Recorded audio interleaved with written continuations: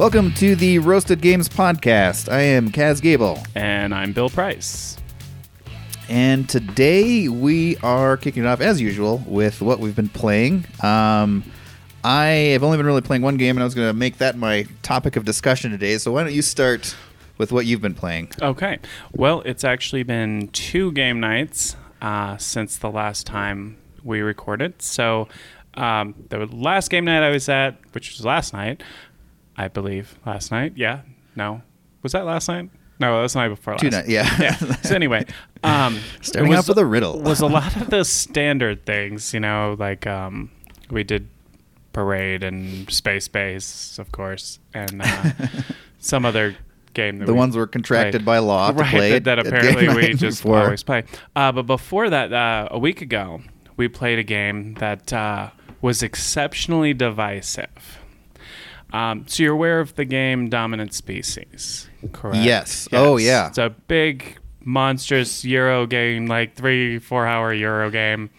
I never played it, but I am aware of it, yes. It has a card game version, which I own, called, oddly enough, Dominant Species, the card game. What? I know. They were super original. Minus points for creativity. Right. Minus points I'm finding for a lot of things. I really enjoyed it. Somebody else really liked it that we played with. It plays up to 5 or 6, and we were playing it with 5, and that was one of the reasons we were playing it. 6, actually. So it's one of the reasons we were playing it. We needed a higher player count, and so I'm like digging into my bag of goodies. I'm like, how about Dominant Species, the card game? And everyone's like, yeah, because they didn't know anything about it. And it was a little bit longer than I thought it would have been, but again, I think it's like 15. It claims to be about 15 minutes or so per player, which in my head, I obviously did not do the hour and a half math. Whereas if I had done that beforehand, I would have said this game takes an hour and a half instead of, this should be about 45 minutes. Yeah. And you're playing with a full total 6? Sweet spot. Yeah. Full 6, yeah. So I enjoyed it. A couple other people liked it. A couple people thought it was okay. I probably wouldn't get them to play it again. And one person in particular, our buddy Larry, did not like it at all. He called it the worst game he's ever played. Wow. Yeah. So I mean, Larry's got strong opinions. He will. If he doesn't like something, he'll mention it. But that is quite a statement. He spent most of last game night just happy, talking about how happy he was not to be playing whatever that game was. He kept calling it. He refused to learn the name. Yeah. So it is, and I kind of understand where he's coming from, and maybe if I was not phenomenal at explaining it initially, because I'm really bad at explaining games, as we've already previously discussed. And so it was took a little while to really get the hang of. It goes over 10 rounds, which is a lot, especially with kind of what I thought was going to be like a lighter card game. But there's a lot of moving pieces, a lot of moving parts, not necessarily physical moving parts, but there's a lot going on. And you play cards that represent different classes of species, and you try and build up the most points to get domination in that species type. And there's 6 different species types. And so there's numbers on the cards.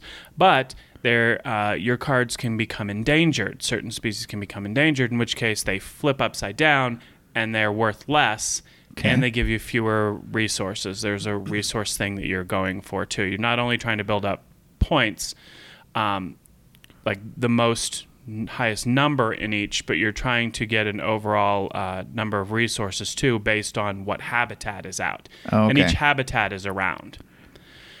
So what he really didn't like is he'd be building up these, big advantages, and somebody'd play out an action card and endanger all of his guys. Now all of a sudden he lost that when he could have been focusing on other things. Right. And I get it the first time you play it, And I think he would have more fun if he ever played it again, but he will not. I don't even think he would entertain. That's how Shelly is. I just she's like, nope, that Nope. experience, I don't care. I'm not interested in giving this game another chance. Right. It's like, okay, all right, fair enough.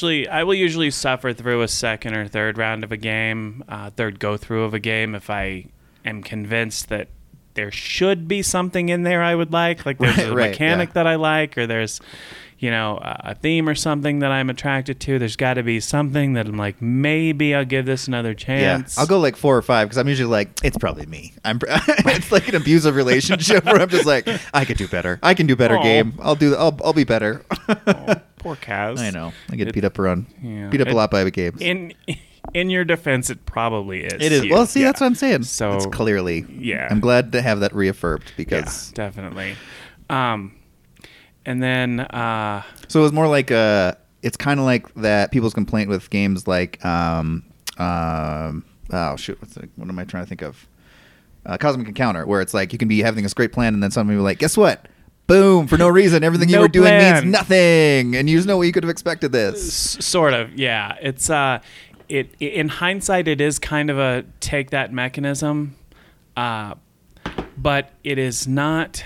I don't think it's necessarily a mean-spirited take that mechanism because it can affect like multiple players. right? So it's not necessarily I'm making this one person my target, but it does give you the opportunity to impede progress. Now, the really interesting, neat thing about this that I don't think I have seen in very many other designs, if any, each habitat, so each round that you go through, the ability to earn points for those dominant species groups gets bigger and bigger. Okay. So, for example, if I win in the primate group, I win dominance in the primate group in round 1, I get 1 point for that. If I win dominance in that same primate group in round 7, I get 7 points for that. Okay. So, early on, and your cards that you have in your hand carry over to the next round. And then you get a couple extra more between rounds. So what one person actually did was they just basically passed every single round up until the last final round 10 and tried to get all 6 species dominant because he had literally a deck of cards in his hand. Right. It had like 45, 50 cards in his hand. That was his hand. And we were all able to manipulate enough stuff and bring some of his species down to endangered status and things like that so that he only got 4 of them. So only got 40 points instead of the 60. Had he gotten the 60, he would have won. Yeah. Whereas some people were really going at it at round 1 and 2 and 3, and that's when you kind of start to realize, oh shoot, I'm not really getting the kind of points. So maybe this guy who just keeps passing has got it down. Maybe he's got it figured out. The problem is I think you have to enter the fray closer to like round 8. Right. Because there's just it's so hard. It's like a shoot the moon kind of thing. It's really a neat game. I think you would really like it because it's a little unusual. It's kind of outside the norm, and I think that's kind of a game that you tend to like is something. Yeah, it sounds interesting. Yeah, I'd like to give it a try for sure. From a design perspective, I thought it was absolutely fascinating. It was really, really cool because I'd never seen that couple of those elements before, especially the way that it was presented. So I really liked that. You were playing, I remember you're going to bypass Quacks of Quedlinburg. I forgot about which is hilarious because you're playing completely wrong. No, I was playing one very important rule very wrong. Kind of the core of the game, actually. Yes, I'm pretty sure everything else we got right. But it was one of those things where we're like looking at this board being like, man, how do you even get that many points to do that? Like, how do you rack it up? So Quacks of Quedlinburg. Quidditch Town, as I call it. Quidditch Like, Town. never remember the name. Quacks of Quedlinburg Is a really fun game that, speaking of unique theme and structure to kind of tie into theme really, really well. It does feel you're each sort of a medieval.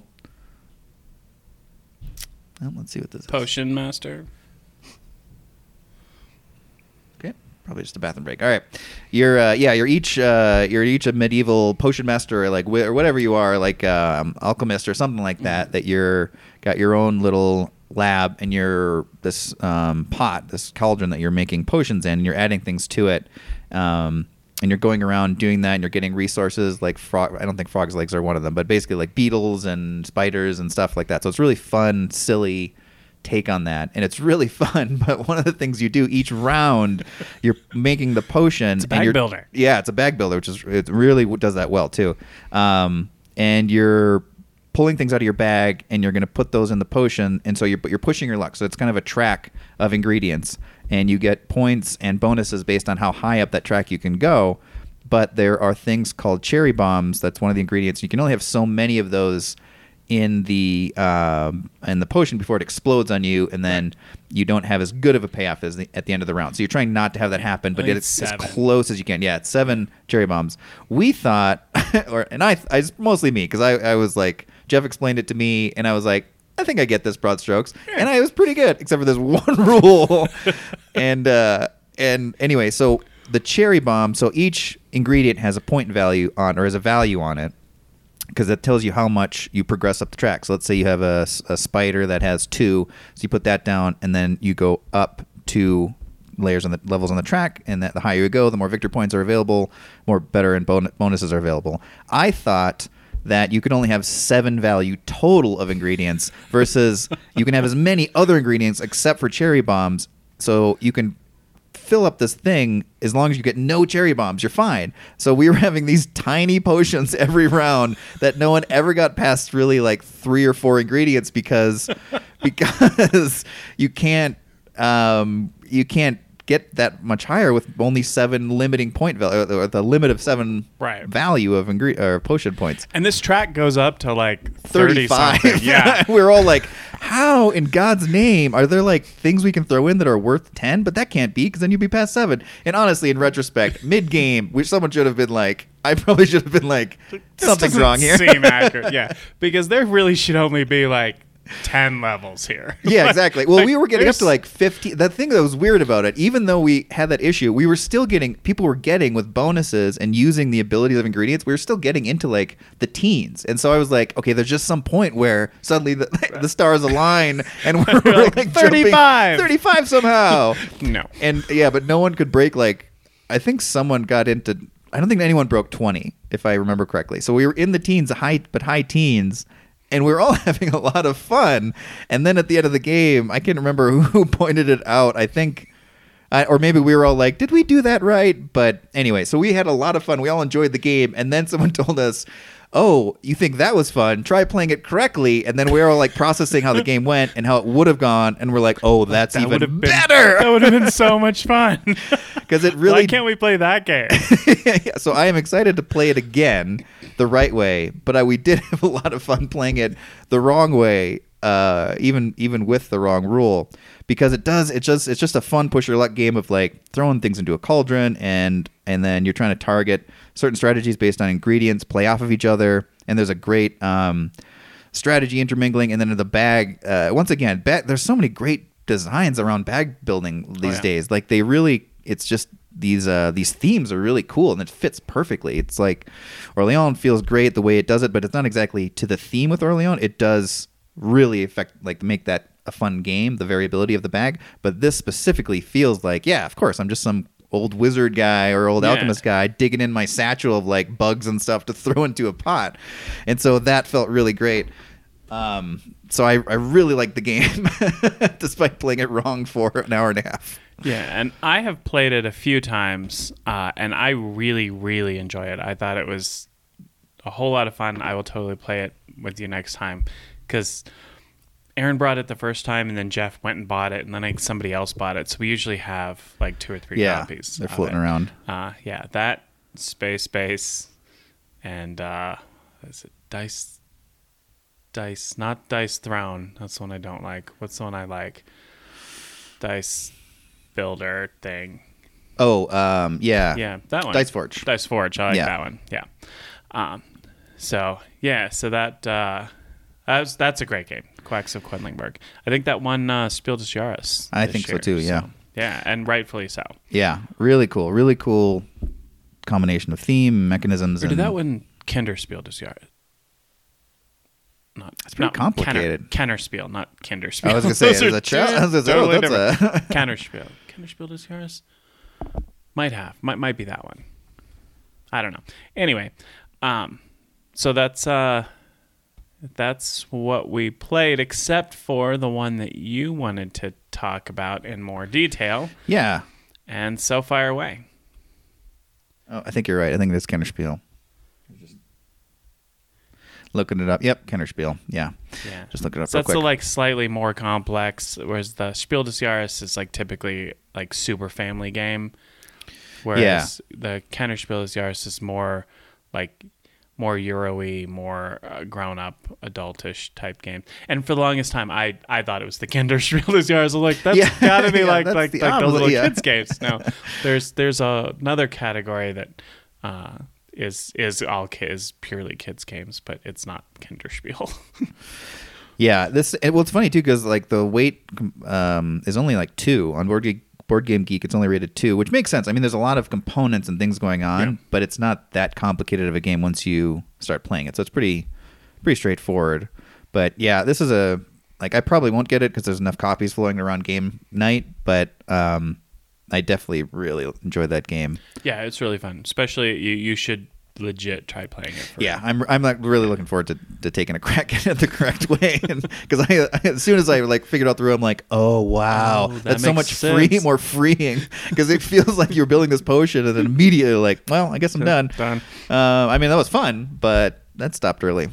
So that's a game that I wanted to talk about today a little bit more. Is another game I played. I actually just got in the middle of playing a game with my son. But I played it over the weekend too, is Clank in Space. And I have only played Clank in Space. Have you ever played the original Clank? I have. I've played original Clank once. And for those of you who are unfamiliar with it, it's the original, and it's not just called Clank in Space because, for no apparent reason. It's actually kind of a sequel / reskin / new edition of a game called Clank, which was set in like generic fantasy setting. Yeah, aren't you like dwarves or something, or you're like dwarven adventurers, some kind of adventures. It's been a while since I played. It's probably been a year plus, but some kind of adventures. And Clank in this game is noise, and so you're kind of trying to be a little more stealthy, so you don't attract these the bad guys. And it's kind of it's a deck builder, like pure deck builder by nature, but would you say it's got pressure luck elements? Definitely, that you go a certain ways in and then make it out, and then hope that nobody else goes in farther and makes it out. Yeah, it's like it's a kind of a dungeon crawler, press your luck type of thing where you're. In original Clank, I think it's a dragon's lair or something like. There's some monsters in there, something like that. And I think it's a dragon. Now that I think about it, and you're going into the cave and you're trying to get deeper and deeper into this lair because there's treasures in there. So it's a treasure hunt. But the farther you go, the more risky it is because there's bad things that can happen, and you're making more clank or noise, which the dragon will notice. And he doesn't know where you are, but he can like blanket attack at certain things, fire that off. So the deeper you go and the better treasure you get, the more victory points you have at the end. But if you get a lighter treasure, you can affect the game in a somewhat indirect way to make the dragon notice the stragglers to try to kill them before they get their better treasure. So it's this really fun dynamic of you're kind of racing to get these cool things, but you also have to not be too distracted by other cool things and have a mission or a pointed mission to get that and get out. Yes. And Clank in Space is basically a similar game. Why I got that one is that I liked sci-fi a little bit better than the fantasy version, and it in the redesign. And once again, I've never played Clank, so I don't know this for sure, but what it sounded like is in the redesign, one of the strategies for the original Clank is you can sprint to the end and get a good treasure and then sprint back out. Yeah. and there's really nothing to stop you, and that's a viable strategy. In Clank in Space, there is a mechanism that stops you from getting to the treasure until you do. You have to like hack things. 2 terminals, basically. Yeah. So you have to do something to do that. And someone can do that faster than others, but it's not like you can run in and run out right away, right? And kind Which of a lot break of the people game. were doing, and Yeah. that did kind of break the game. And it's I like Clank in Space a lot better. Just because of that, but there's little like subtle differences. Yeah. I'd say it's probably 85% the same game, just reskinned. Yeah. But that 15% that they changed and or added, I think add a lot to the experience. Yeah, they added modular board, which I think is one of the big reasons why people kind of prefer Clank in Space, because as you play Clank, you can kind of develop strategies or routes that are probably better than others. Clank in Space has, let's see, there's 3 sections that are modular, and they're 2-sided, which is cool. And then there's an extra one. I'm not remembering correctly. They're just 2-sided. So there's actually the middle of the ship. You're going through this Lord Erraticus's ship, and the middle of the ship, it can change based on how you want to play it. So that's a big difference. Mm-hmm. And then my understanding too is that it's a little more complicated in gameplay. Like the strategy is a little bit more complicated than Clank. It is. Yeah, it definitely brings out you have a few more choices to make. You have there's kind of not necessarily an extra layer, but there's subtleties. Yeah. Whereas I think regular Clank was more blunt instrument, whereas Clank in Space is more refined. It's sharper.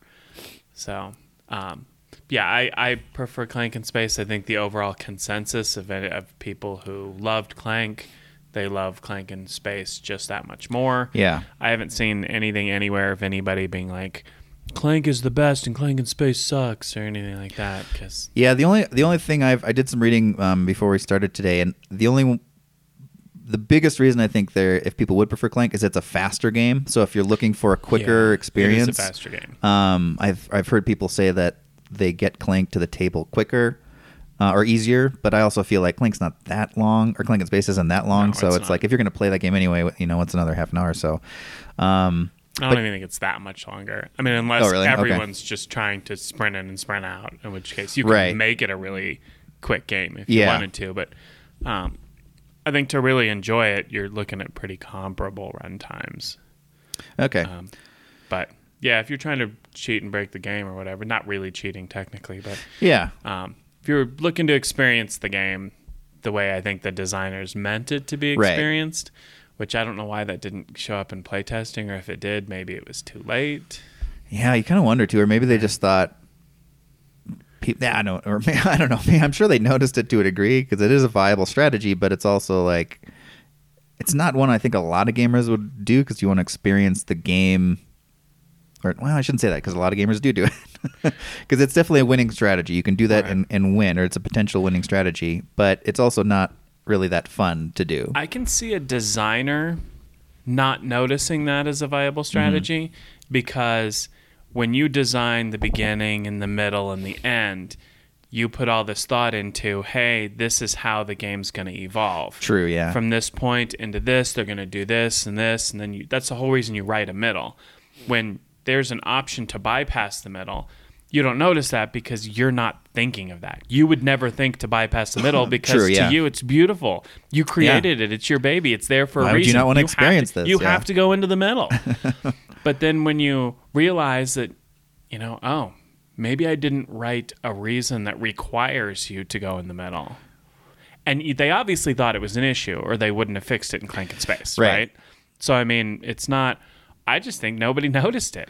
I bet you're right, actually. That does make more sense because, like, Clank has expansions and people love the game and still play the game. And I feel like there's a lot of people who want to just be in the world. And even though they're aware of that ability, it's more fun to not play that way. And so if you're going to engage with the game the way the designer intended, you're going to experience the world more instead of being like, I'm just going to math the shit out of this and I'm going to figure out the most efficient way to get in and out, and then boom, I'm the winner. I win all the time. Ha ha ha. Right.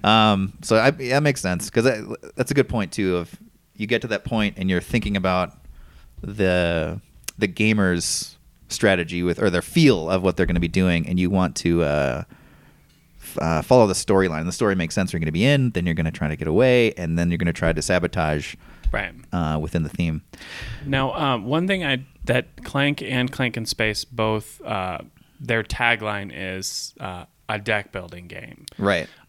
So, in your opinion, is that when you play Clank in Space, is that the overall feel? Do you feel like more than anything else, like you're playing a pure deck builder, or do you feel like the deck building aspect is kind of that it's there, but it's not? That's not how you feel like you're playing through it. Yeah, because some games like you're like, okay, this is a worker placement game, right? And it literally every move feels like this is pure worker placement. And there's some worker placement games that you're like, oh, that.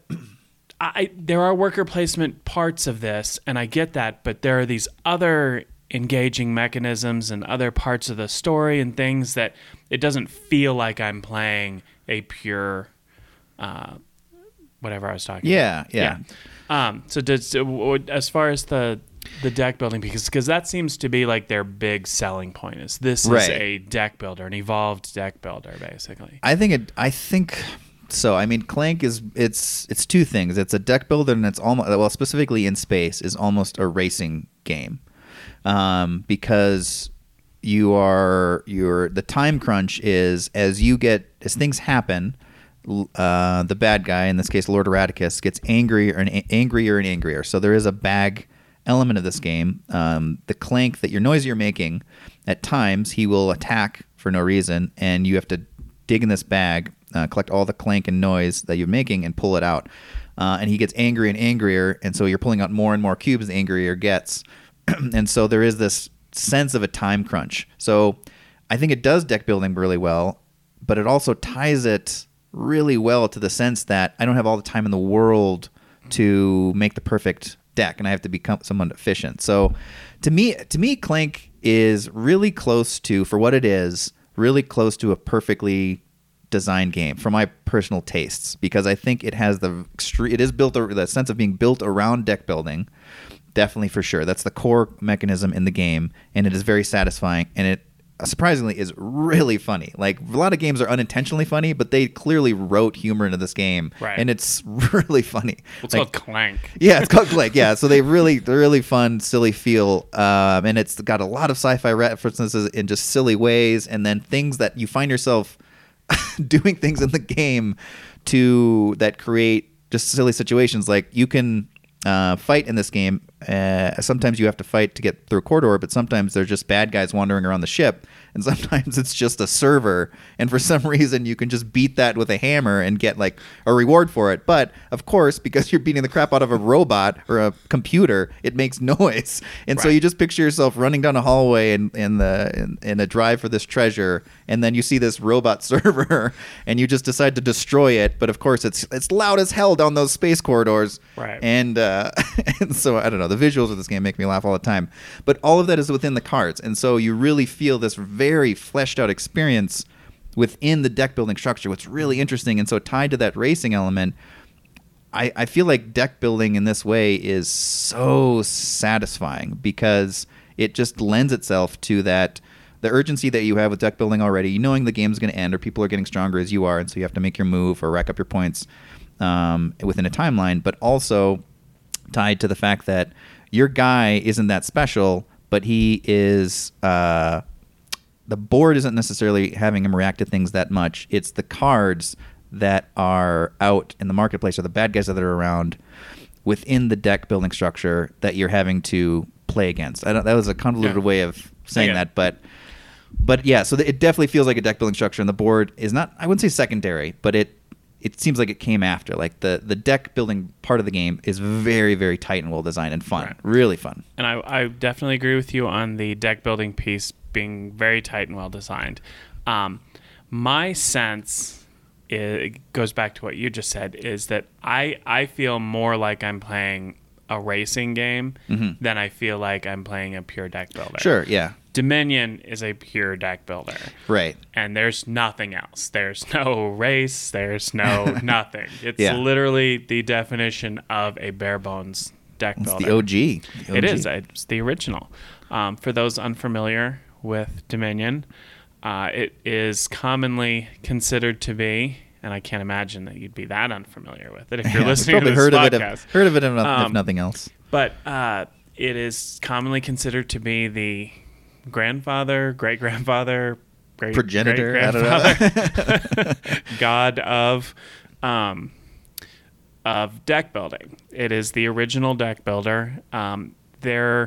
You could make a claim that there are other games prior to that did something similar, but as far as a pure deck builder goes, to show what deck building is, everybody traces it back to Dominion. Yeah.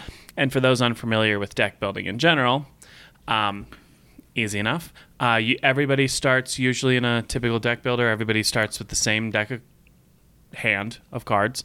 And there might be 10, 15 cards in your deck. You draw 4 or 5 or 6 or 7, whatever's in hand. And you use those cards typically to either directly purchase additional cards to make your deck better, or you use it to buy resources to buy cards to make your deck better. Overall, the theme is that your deck, as you play the cards and utilize them in certain ways, you purchase additional cards that go into your deck, usually face down, and then when you get the end of the deck, you reshuffle and draw new cards. Now you're going to get some of those more powerful cards, but at the same time, one of the big things with deck builders is typically as you purchase these cards, you still have a bunch of your crappy old original cards less that and less useful get in the way, that are not only less and less useful, but in some cases can be detrimental. So because it takes up other cards. So a lot of times there's ways that you can cull your deck and weed out some of the other cards that might be, in Dominion it's 1 gold or 1 copper, whereas you'd use those coppers to purchase silvers and golds, which are worth more than the copper is. And so over time, you would sort of delete out those coppers and make it more likely that you'd have a handful of, silvers or golds to buy more cards and things like that. So that's deck building in a really long, drawn-out sense. But people like it because deck building is one of the best mechanisms to feel as a game player that you can actively feel like you're getting better at the game as you play the game. I think very few things do that in that well, because you start out with this piddly little deck and you're kind of doing little things at the beginning and they're satisfying.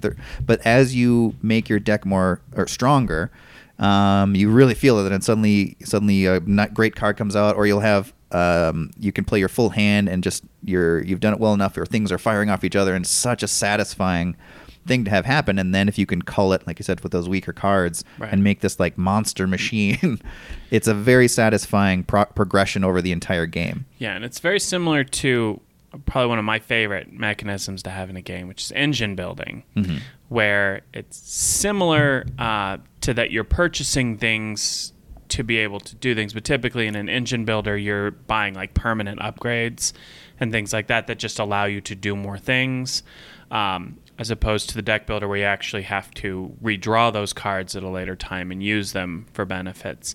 And both of those are exceptionally satisfying, and that's one of I absolutely love the feeling of starting a game feeling like I can't do anything, and by the end of the game I'm like moving kingdoms and I'm just doing massive amounts of things that I would never dream of doing at the beginning of the game. Couldn't even imagine. To where you might be lucky to have, say, 2 points in the beginning, and there's things that need 50 points, and by the end of the game you're got 100 points a turn and you're just going to town doing stuff. I love that feeling, and deck building definitely is one way to bring that about. Once again, I feel like I like playing Clank because some deck build, like Dominion's a really good game, and it still holds up very well, surprisingly well, actually. It does. But one thing that Dominion has, the story of it, I mean, some of the expansions do better than the base game, but the base game is pretty you kind of make the story for yourself. It's sort of medieval. It's not really any story there. It's Super more the generic. game. It's more the game itself that you're enjoying, and it is really, really fun still and holds up. Clank does a very good job of tying the deck building structure, a satisfying deck building structure, into the story of the game. As you're running through the ship, things are popping up on the deck there's bad guys, and then there's also just like there's prisoners you can free, there's robots you can recruit, and so you have the sense of like as you're building your deck powers, you as a player are getting more powerful, but also you're meeting all these cool things and people that you're like, come with me, let's do this together, and it's just this really fun tie into the silliness of the game. So that aspect as well I thought was really, really, really well done. So I don't know, I love Clank is one of my favorite games. Clank and Space is one of my favorite games. And the other thing that I'm trying to think is when it does have the bag pulling element of it too that ties in. So the three things are the deck building, the racing mechanism, and then this push your luck element of Clank, and then having it pulled out of the bag. I was trying to think of other games that have that, because it's not bag. I wouldn't call it a bag building game. It's not a bag building game. No, it's definitely not a bag building game. If anything, it's like a bag unbuilding game. Right. But I think that like an anti-bag. Yeah, you're kind of the Bizarro World bag. Yeah, exactly. Bag avoiding game. Yes. But I was trying to think of other games that do that, because I think one of the things that gets overlooked sometimes when people are raving about the game is that is very clever, the way it deals with the danger that you're running into. It's not necessarily direct hit points, because the way the bad guy attacks is certain cards in this big deck that you're going to be replenishing market with. When a card comes out, it's buyable, but if it has this little symbol on it, it means the bad guy attacks everybody, or he attacks who he can. And so that part of the attacks are random, and it's really interesting because the push your luck is not just how far you can get in before your life gets a certain level, but it's also each turn you're trying to calculate what are the odds. If no one buys anything from the marketplace, no new cards will come out, so he 100% will not attack. But a way that you can offset that if you don't care if he attacks is to buy as much as you can and not care about how fat your deck is getting, because it's going to get not as efficient, and you're just making him attack other people. But the way the attacks fire off are so interesting, because your Clank is put into this bag. The bag is full of everyone's colors, and then he pulls out a certain amount based on how angry he is, and that hits everyone for those amounts. Those colors that are pulled out are put onto their life score marker. And it's just this very, very satisfying feeling way of attacking. You don't have to determine. It's very quick and easy to determine here's who he hit, and here's how much, and we're done with it. Let's move on. And it doesn't dwell on it. It's quick, and it still feels like as someone's rifling the bag and they're figuring out, I'm pulling out 4. And you're like, oh, God, none of them were me, but all you idiots got hit. Ha, ha, ha. And so there's no strategy to avoiding hits, but there's strategy to avoiding your odds of getting hit. Right. And that's so well done. That's so interesting. That is really, while you were talking, I was trying to think of other games that do something similar to that, where it like changes odds of you being targeted, and nothing I can't think of anything, really jumps to mind. So yeah, I think that's a really super cool, super clean mechanism. Absolutely. It's kind of like we were talking about in an earlier episode about sort of the certain mechanism that sort of makes the game. I feel like it would be a good game without that, like they did it a little differently, but that part of it, that like suspense of when that happens, really hits the theme hard and just adds so much satisfying, because there's that pause where everyone's like, that sort of temporary or short-term payoff, but it's pretty intense. So I think that really makes Clank clear. Well, clearly that's what they named it after. Yeah. So they knew as well. But I love that booming aha moment in games, and not all games have them. Yeah. But the ones that do are so much fun, where like something happens and everybody kind of their eyes get wide and they hold their breath, and then there's the roar. Everybody goes crazy. Those are the fun games to play, like at the bar and stuff, because like sometimes we'll be sitting there, playing Tzolk'in or something, and then all of a sudden like another table just erupts. Yeah. And you're just like, oh, I'll bet this happened. I'll bet such and such. Oh, and everyone's getting up and they're, I can't believe that. Yeah. And, that's when a game can do that. That's super fun, and that sets up moments like that, I think. Yeah, especially really, really towards the end. I think when it really matters. Yeah. And there's just some guy who's off the ship in his own escape pod, and he's just like literally calling the bad guy, saying, "Hey, look in this corridor," for no reason. Right. Yeah.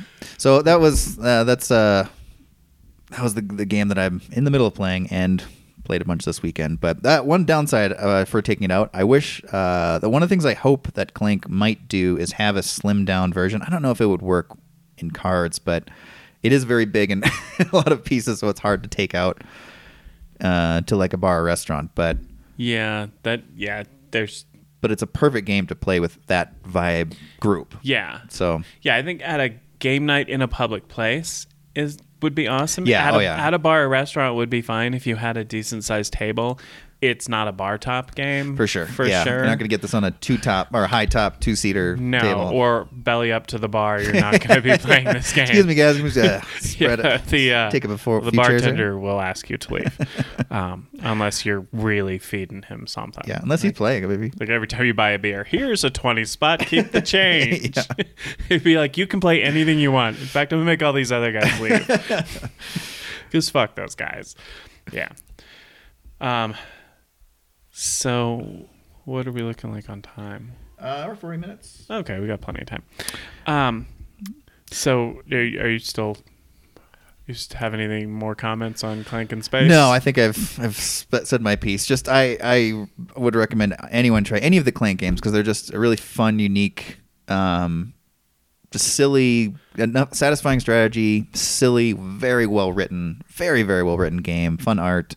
So I definitely recommend you try them out or check them out. I feel like we should have some sort of roasted scale, like peanuts, where what's like the best, most roasted thing you could.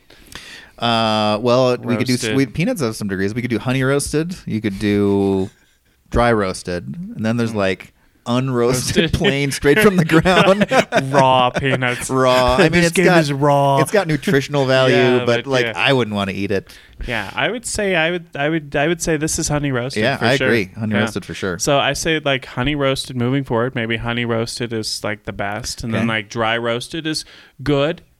Yeah, really good game. Satisfying, we like good. it. We'll nothing wrong with it. Raw is a game I probably wouldn't play again. I'm never gonna say like a game flat out sucks. Occasionally I will, like Carcassonne sucks, but that's as raw as it gets for me.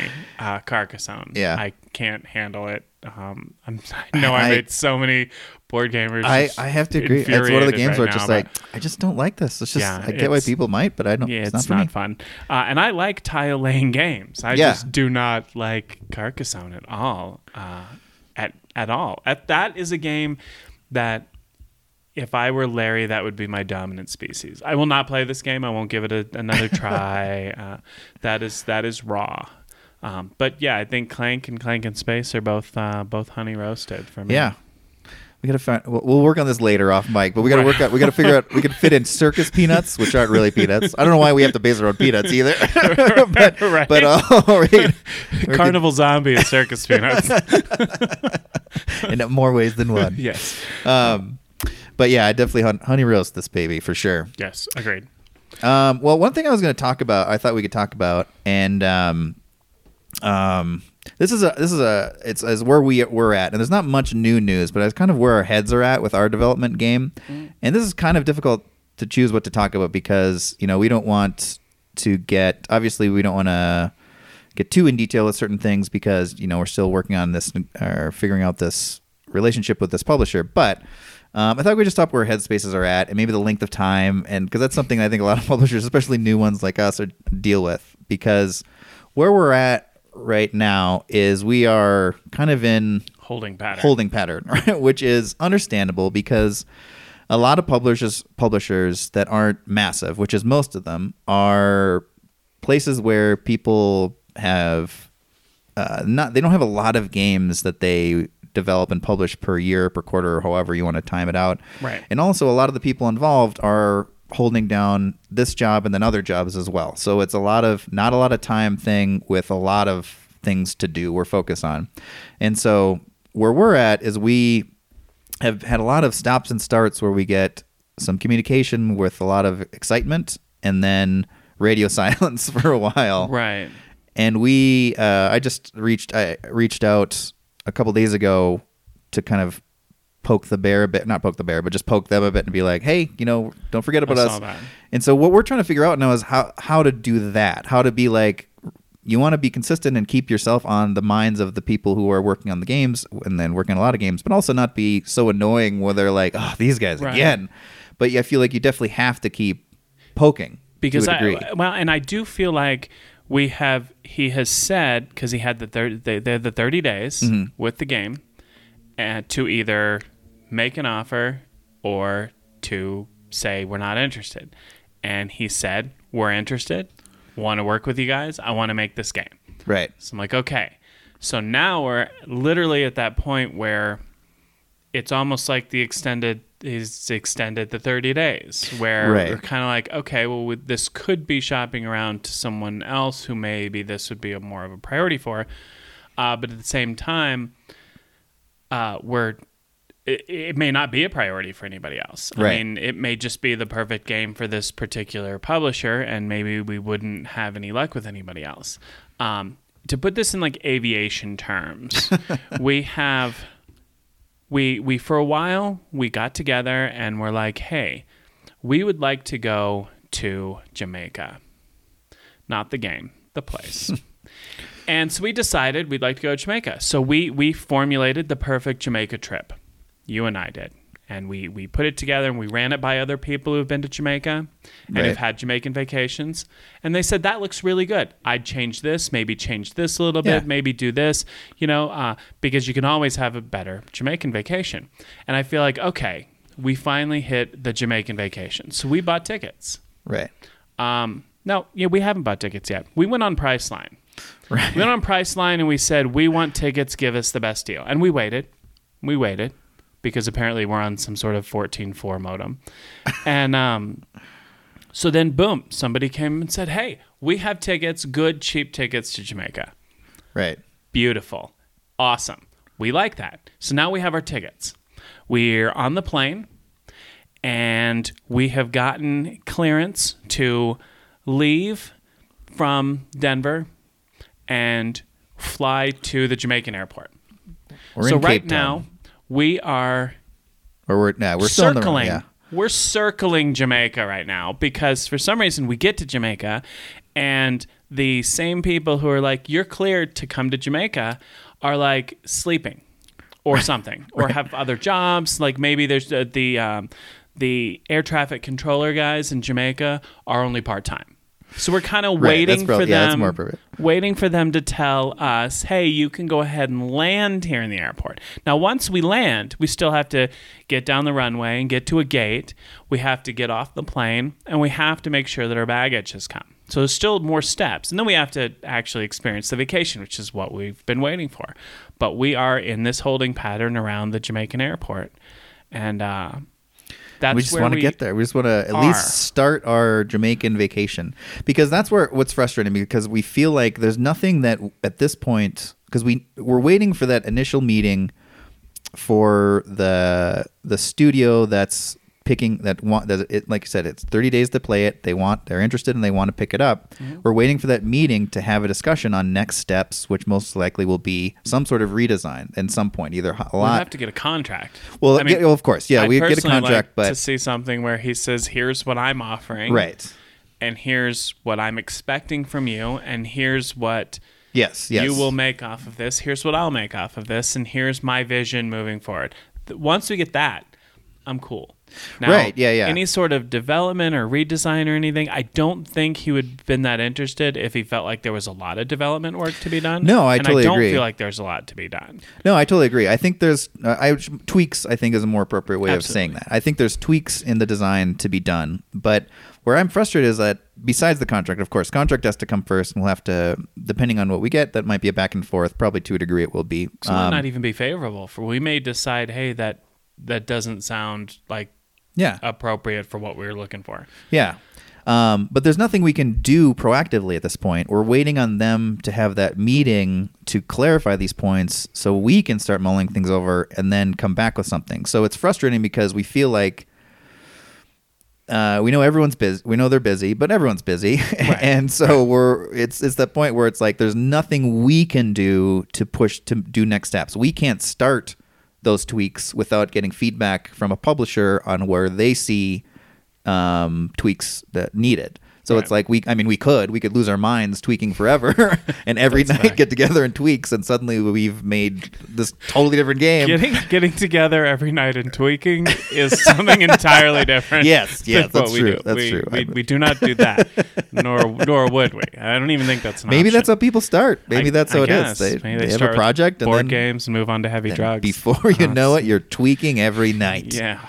So they have only themselves to blame if we have to go to rehab. Exactly. So, but that's where we're at. Is we're just kind of want to get that initial real meeting, because we've had a lot of like, yes, we like this about this, we think this, we can do this, blah blah blah blah, back and forth of let's keep this in house. Yeah, we've had some fluff. Yeah, we've had a lot of fluff, but it's been positive. But it's that feeling now where it's been long enough where you're like, okay, guys, if this isn't a priority, that's fine, but tell us, because we like this game and we think someone else will like this game, and if it's not the time for this game for you guys, that's totally fine. Let us take it and shop it around somewhere else, and then at least let us release have that a chance. Have a chance in like shopping it around, because it feels like you're being strung along, and it's definitely not intentional, I'm sure of that, but it's the way the industry works, where there's a lot of games, a lot of designers who want to get games out, and they have not even new games, they have active games that they're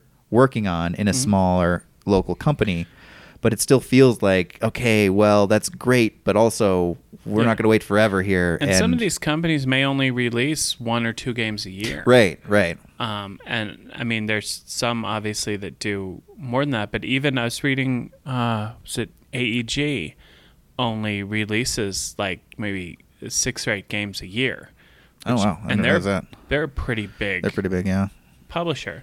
I mean, like Fantasy Flight, I think does like a dozen a quarter or more. But, yeah, well, they're the standards to be held by. You also have to include expansions and things like that, which I think a lot of smaller studios kind of rely on that one big game they might put out each year or every couple of years, and then kind of drip feed in a few expansions throughout the year to that. And I think that's where a lot of their money comes from, because that's kind of a captive audience. When you know that somebody has purchased your game and likes your game, or at least have purchased it, you know that they become an opportunity. Right. And if you have a bunch of expansions, and then there's more likelihood that people are talking about your game, so it might bring more people into, hey, there's a lot of support for this game, so I'm going to buy it. Because it's not just a one-off that their publisher's like, okay, here's the game, and we're done. Yeah, which there's a couple publishers who kind of are known for releasing great games and then not supporting them at all. Right. So, and then there's some that just release way more expansions than they need to. Dominion. Oh God, yeah. Speaking of Dominion, there's so many ways to jump into that game, which is good the and newest, crazy. The newest expansion in their defense for Dominion is probably the best expansion out of everything they've done. You know what? They were getting really bad for What's a the little newest while. one? I don't even remember. Some sort of generic fantasy phrase. Let me rephrase. Some sort of generic Renaissance fair phrase. Oh, yeah. Because they're all that sort of what thing. Is that? Like, guilds and this. Right. What is? Yeah. Oh, I'm gonna look it up because that's on my mind. But you know what? I want to. Have you ever played? Speaking of Dominion, real quick. Have you ever played Dark Ages Dominion? I've never played it, but I really want to, because it's apparently the really depressing Dominion.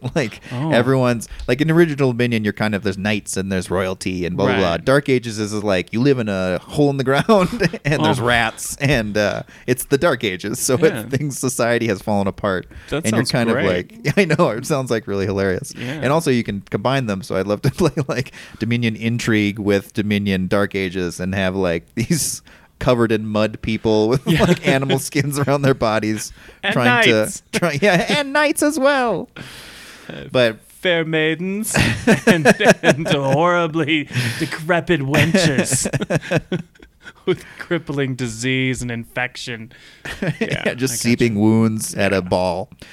But and so it's like, I feel like where we're at is kind of a point where Bill and I have to talk and be like, okay, what's our strategy here? How can we reach out in a consistent way that isn't overwhelming to them, but also kind of gets the point across? We're ready to move on this, and we need to be in the back of your brain, if nothing else. Yeah. And so that's the tricky part where we're at right now is keeping on their minds. And I think what you wrote, I think, is perfect. It's, hey, I'm going out of town on this particular day. I'd love to at least discuss next steps before then. Let us know.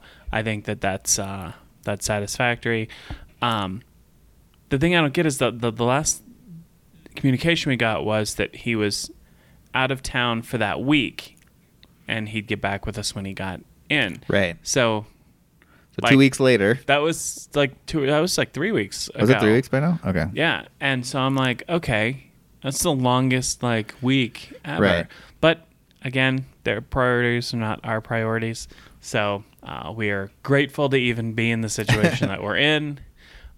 It's a good problem to have. Yeah, I agree. It feels nice that there's interest, but it's also like that. Yeah, you get the sense that there's a lot of several emails going out in that we got as well to other various people, not necessarily publishers or designers, but like other people saying, I'm doing this, I'll get to you when I can get to you. And our job is now to just try to keep ourselves up on the list of who to get to when. And then we'll see. Hopefully at a certain point we can have that initial meeting, because that's really what it is. All we need to do is get the initial meeting, and then we have direction. Right now we have no direction. We're just hovering. We don't know what the next step in this process is. We are circling Jamaica right now. We are just hovering. And so would it be more apt that we're sitting on the runway to take off to Jamaica?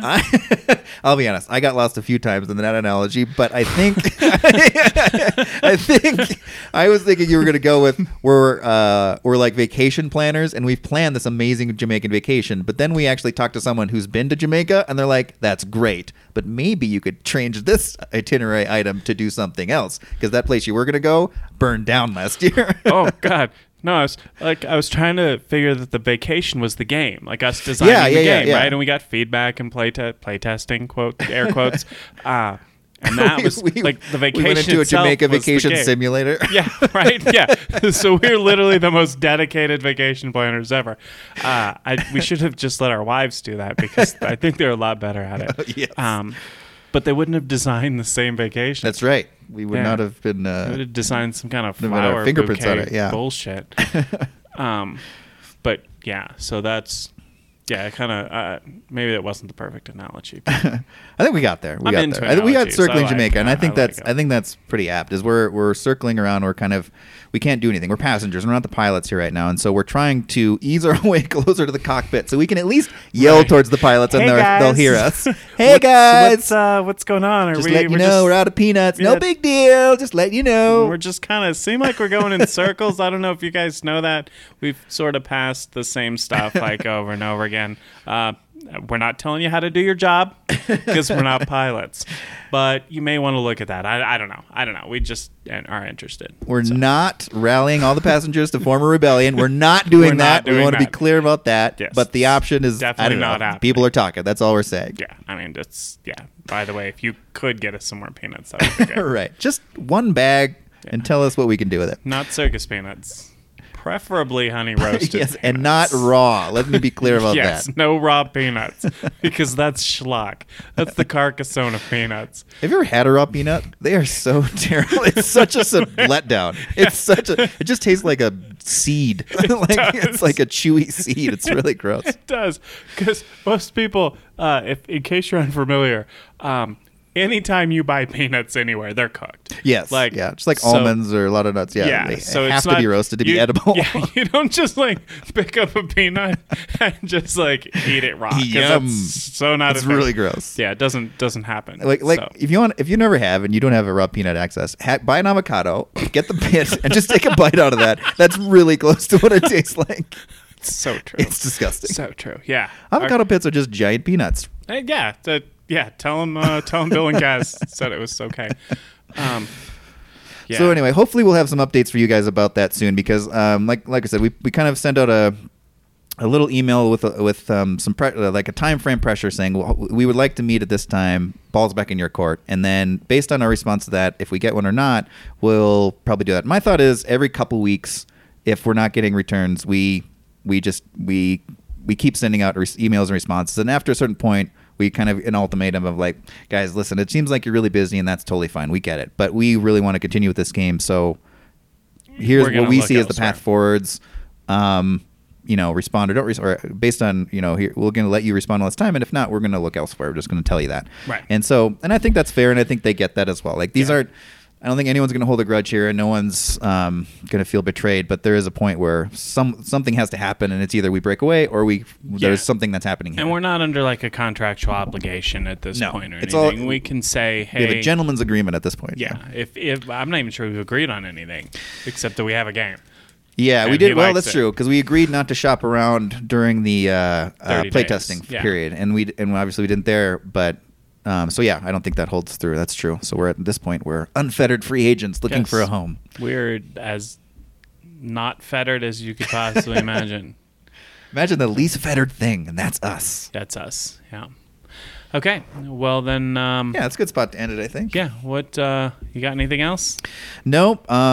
Still obsessing over Spirit Island. We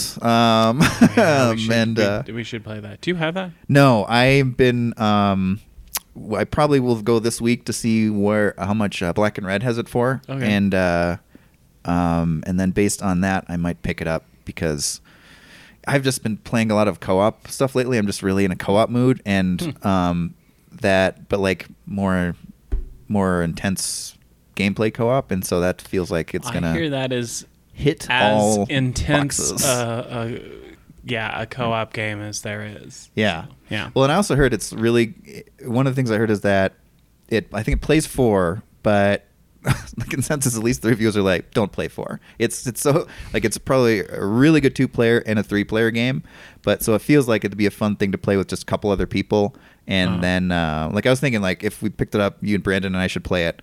Yeah, and then, because I feel like it'd be a game that we would all like, because it's pretty heavy, but also there's the theme is really fun too. So anyway, okay. Hopefully some updates about that maybe, but that's all I got.